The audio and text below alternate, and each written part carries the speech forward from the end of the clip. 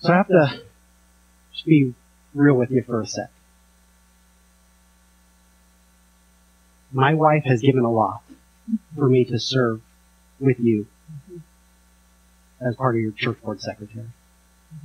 And she's given a lot for me to be up here before you this morning. And without her, I wouldn't be able to do it. With that said, I've worked on this sermon for a little bit, and it almost came to a complete rewrite. The reason why is because God spoke to me. And he said, I want you to go this direction with it. So I said, okay. Because it's his church. So what I speak to you today is his words. Over the last couple weeks, we've spoken about grown-up Bible stories. And last week, Sean spoke with us about Moses. He gave us basically Moses' youth all the way up. How he was born, how he survived, and how he didn't want to speak. But God chose him to. God said, I will be there, I'll tell you where to go, I'll tell you what to say, and I'll tell you what to do. Well, this week is no different. We're still speaking about Moses and about the 10 plagues. Now, when I say the plagues or the 10 plagues, we all know what we're talking about, because these plagues caused great devastation of epic proportion throughout Egypt. And if I say plagues, 10 plagues, biblical plagues, it doesn't matter. We all know what we're talking about. The Egyptians, like many pagan cultures, had gods that they worshipped. They had what we could really say nature gods. They had sun gods, they had river gods, they had a moon god, they had crop gods, cattle gods. I mean, the list really goes on. So, it's no wonder that what we learned last week in Exodus 5:2, where Pharaoh says, "Who is this Lord? I do not know. And I will not let Israel go." Those are some really powerful words coming from a human. And this was the beginning of a war, maybe. Of a challenge to show whose God is more powerful. Pharaoh's gods or the God of the children of Israel. So we're going to look at the 10 plagues today. It spans a lot of chapters in the book of Exodus. It goes from 7 through 12. We're not going to read it all. And I know you're all going, "Ooh." Trust me, I am too. I don't want to bore you with my reading. So what we're going to do is we're going to go through and summarize and read a few verses. And we'll talk about it. So the first plague was that of turning water into blood. Now, when we look at this, it was all water. It wasn't just the Nile. The scriptures tell us that streams, canals, ponds, reservoirs, and even vessels of wood and stone, the water would be turned to blood. Think about that. Water turned to blood. We need water to live. Water was the Egyptians' economy. Millions of fish died. It reeked.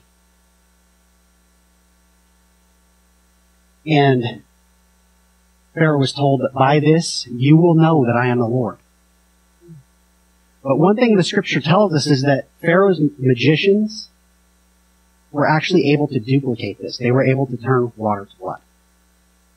So Pharaoh's heart was hardened, and he didn't let the Israelites go. So that brings us to plague number 2. Plague number 2 was bringing the frogs from the Nile. This particular plague was a judgment upon the frog-headed goddess of birth. Frogs in Egypt were considered sacred. They weren't to be killed. They were brought up from the Nile and they invaded all of Egypt, all their homes. And the scriptures tell us that the frogs died. They were put in piles in the courtyards. And they reeked. Wow. And again, Pharaoh obviously doesn't learn. His heart was hardened, and he didn't let the Israelites go. So then we have the third plague, that of gnats. This plague was a judgment upon the Egyptians' god of the desert. This particular plague, unlike the other two, were not able to be duplicated by Pharaoh's magicians. And they actually tell Pharaoh, this is the finger of God. So maybe they're starting to learn. But no. Pharaoh's heart's hardened. And he brings upon a fourth plague. Flies. This is a judgment on the Egyptian fly god. Now you notice I'm just saying what they represent. I'm doing that because if I tried to pronounce these names, I would just completely embarrass myself. So I'm just going to tell you what they represent. In this plague, God clearly shows a division between his people and the people of Egypt. Because the scriptures tell us that no flies swarmed and bothered the people of Israel. Now, I don't know about you. I don't like flies. No. We live on a ranch. We have horses. We have cattle. We have chickens. And guess what they bring? 5 get in my house, and I feel like there's 1 million in there. Yeah. And you can't get rid of them. So I would be okay with not having flies swarm my area. But Pharaoh still didn't listen. He still didn't let Israelites go. So along comes the 5th plague, and this is the death of livestock. This was a judgment on the god and goddess of cattle, and they were actually represented and looked like cattle. As with the earlier plagues, God protected his people, and none of their cattle died. Just the cattle of the Egyptians. So we can see that God is steadily destroying the economy of Egypt, but at the same time, he is showing his ability to protect and provide for those who obey him. Something I found interesting that the scriptures tell us is that he investigated. Pharaoh investigated this. He was so curious about this plague that he sent investigators to look at the Israelites and spy on them. Are they suffering like we're suffering? And they weren't. And it resulted in a hardening of his heart.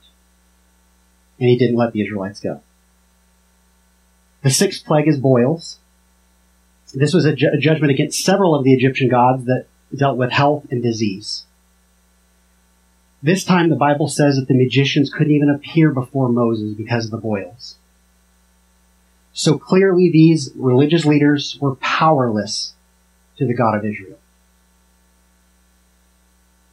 Before God sends the next 3 plagues, Pharaoh was given a special message from God. We're going to actually look at that message, and it is found in the book of Exodus, chapter 9, verse 13, the latter part of 13, through 19. Sorry, I had this set up in technology.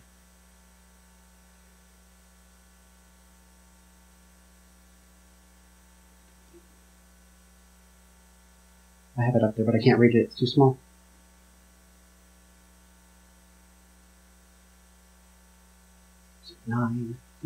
Okay. This is what the Lord, the God of the Hebrews, says. Let my people go so that they may worship me.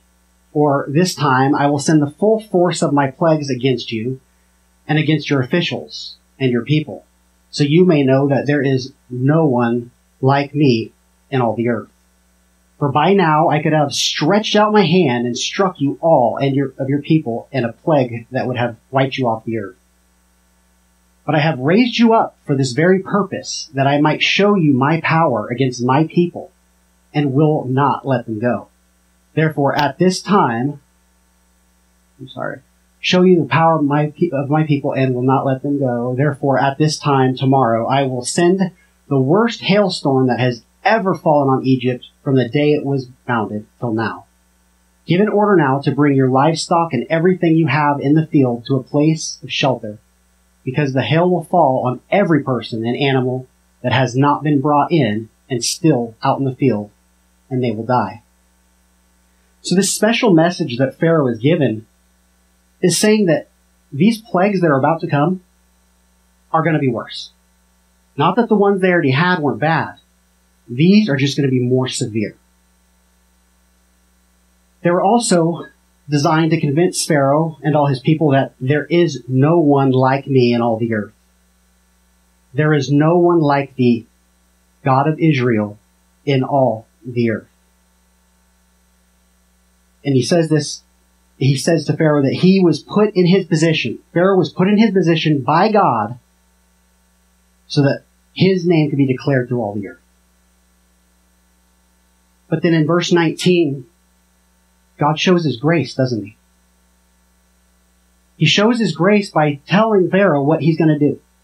And says, whatever these other plagues destroyed of yours that survived, whatever cattle, whatever crops you have left, bring them inside. Because if you don't, it's all going to be dead. That's a real show of grace. Pharaoh didn't listen. Some of his people did, but Pharaoh didn't listen. And then the seventh plague was brought. And this was against the sky goddess, the crop fertility god, and the storm god. This hail, as the scriptures tell us, was unlike anything that had ever been seen before in Egypt. It was accompanied by lightning that stretched through the ground, and it devastated everything in its path. And again, with this plague, miraculously, the children of Israel were saved. Before God brings the next plague, he tells Moses that they'll be able to tell the Israelites, would be able to tell their children the things that they'd seen God do in Egypt, and how it showed God's power. Then comes the eighth plague. Now, the eighth plague, locusts, anything that survived the hailstorm, like your rye and your wheats that are late, that would be what the locusts would affect. So the locusts come, and they devour all the crops. There would be no harvest in Egypt that year.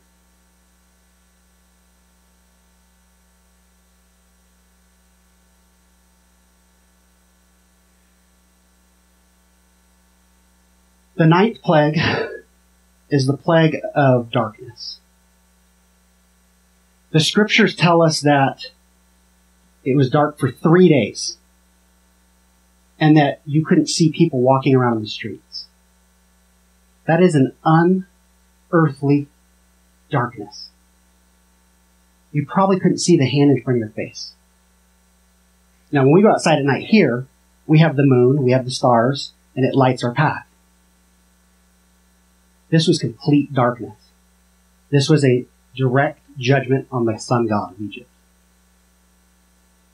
But the Israelites, they apparently had smud,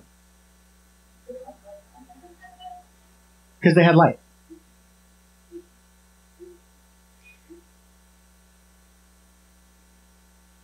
We can see with these plagues that daily life in Egypt was brought to a halt, to a standstill. Think about it. Imagine that land broken, beaten, worn in the aftermath of the most devastating disaster that was ever experienced.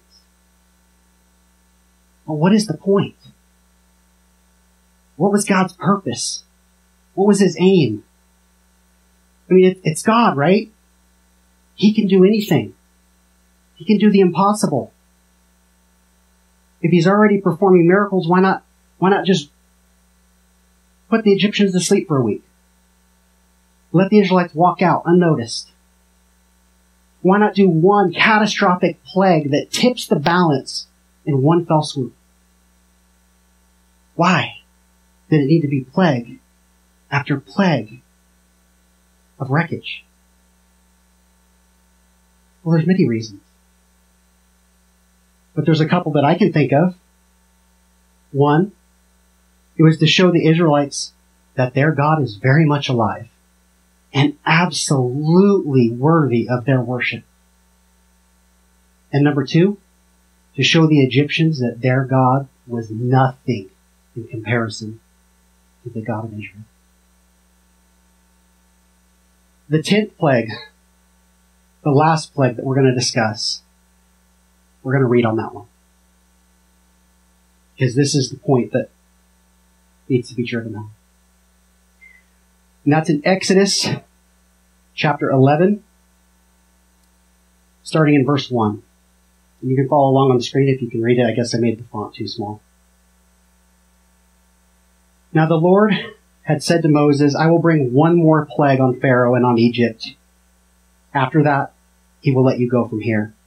And when he does, he will drive you out completely. Tell the people that men and women alike are to ask their neighbors for articles of silver and gold. The Lord made the Egyptians favorably disposed of toward the people, and Moses himself was highly regarded in Egypt by Pharaoh's officials and by the people. So Moses said, This is what the Lord says. About midnight I will go throughout Egypt. Every firstborn son in Egypt will die, from the firstborn son of Pharaoh, who sits on the throne, to the firstborn son of the female slave who is at her handmill, and all the firstborn of the cattle as well.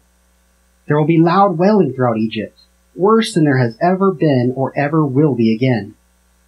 But among the Israelites, not a dog will bark at any person or animal.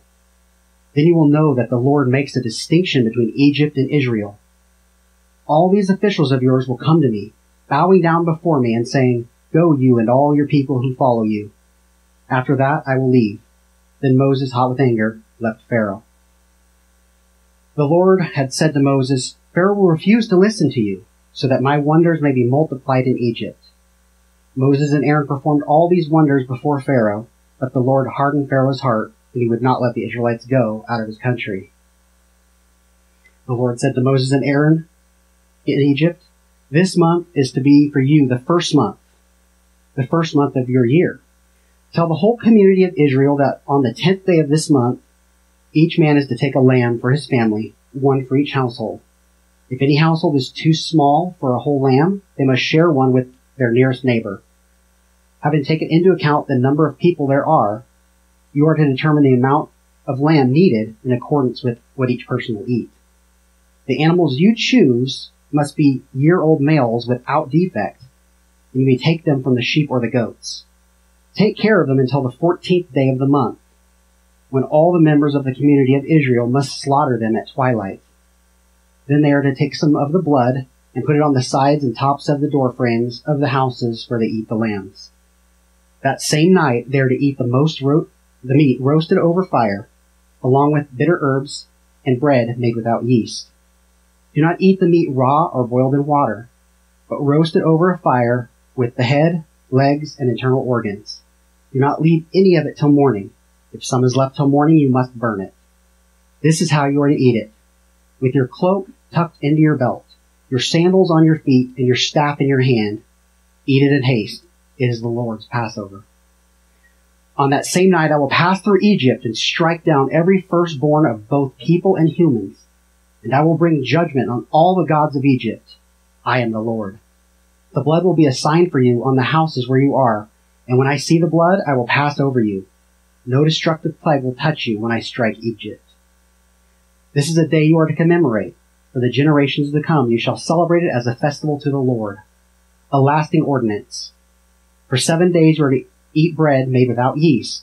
On the first day remove the yeast from your houses, for whoever eats anything with yeast in it from the first day through the 7th must be cut off from Israel.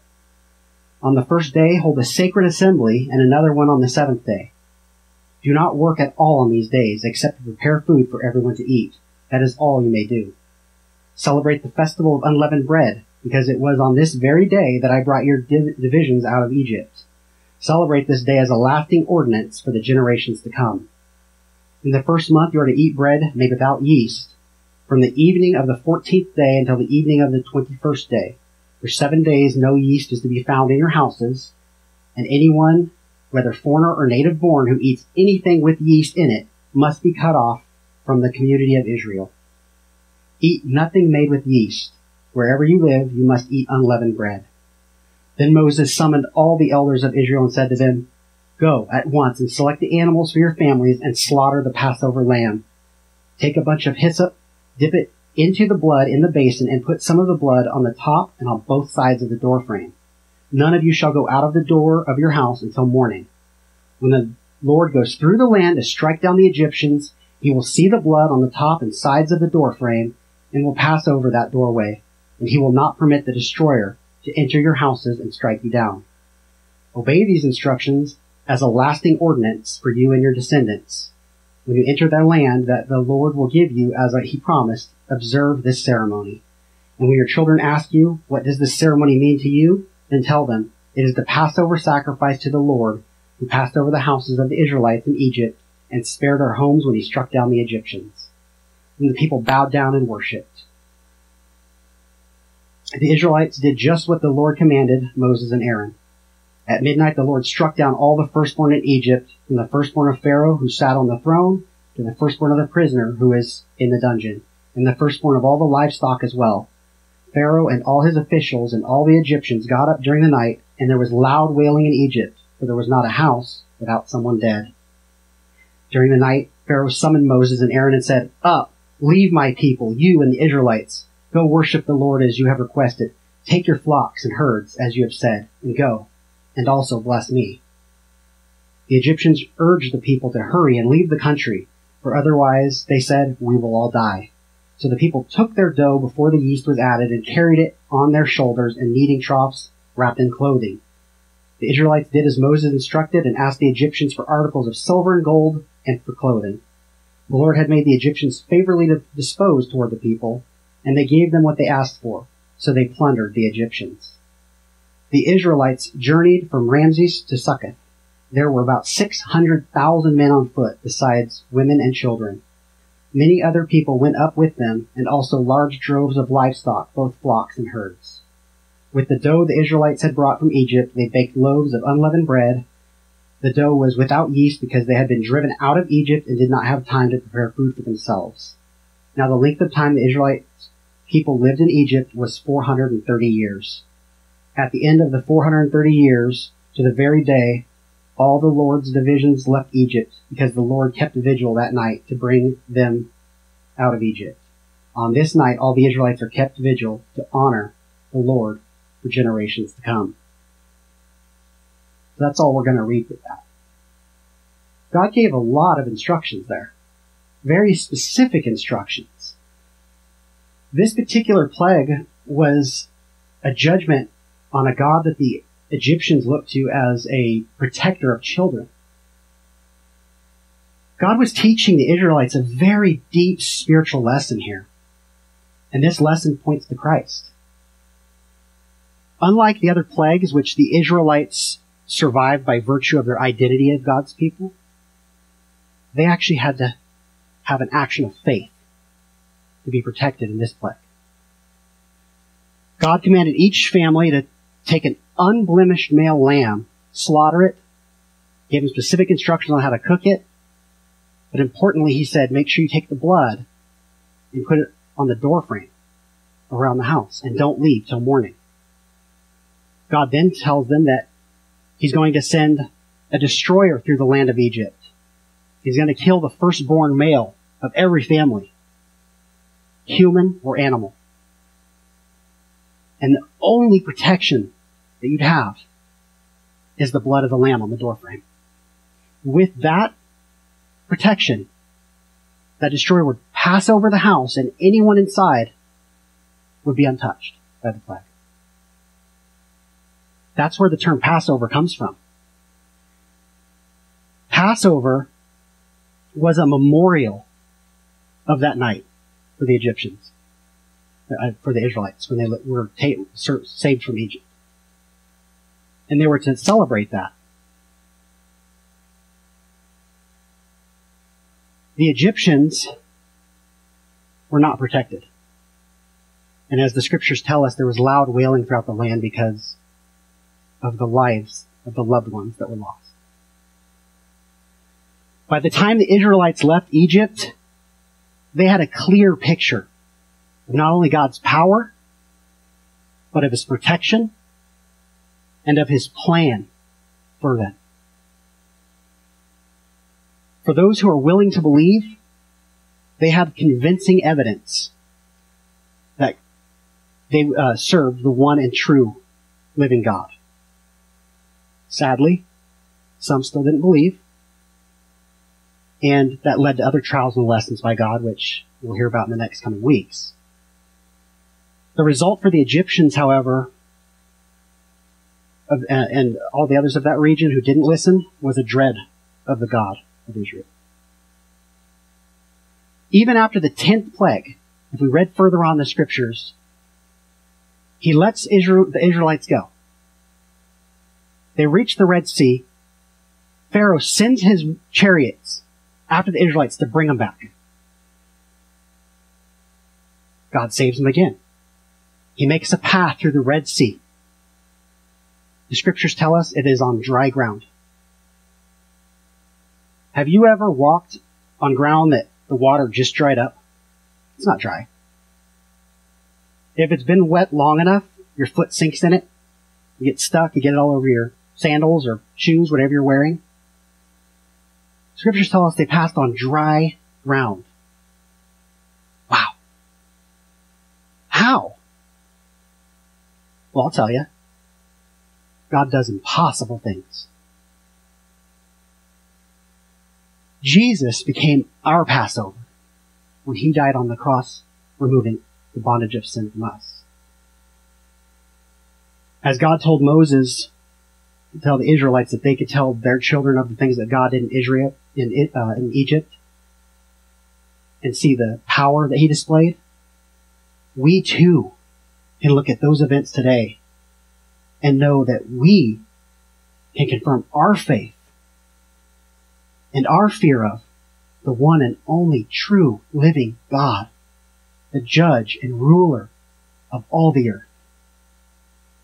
When I think about our church in this time of transition and the news that we just received from Pastor Sean, I think, well, where's our church going? Will I stand before you and tell you? I don't know. But God does. God does impossible things. I don't know His plan. You don't know His plan. He knows His plan. And He will save us. He will protect us. And He will bring us through. We just have to believe and have faith. That's all I have for you today. Will you pray with me? Heavenly Father, we so humbly approach your throne. We thank you so much for the lessons that you teach us through the scriptures. We thank you for being with us in your house as we worship you. We know that you are the true living God that we can worship, depend on. We love you. We thank you for the sacrifice that was made so that we could have our sins removed. We love you so much. We thank you for all the impossible things that you do in our lives every day. And it's all these things that we pray through your Son, Jesus. Amen.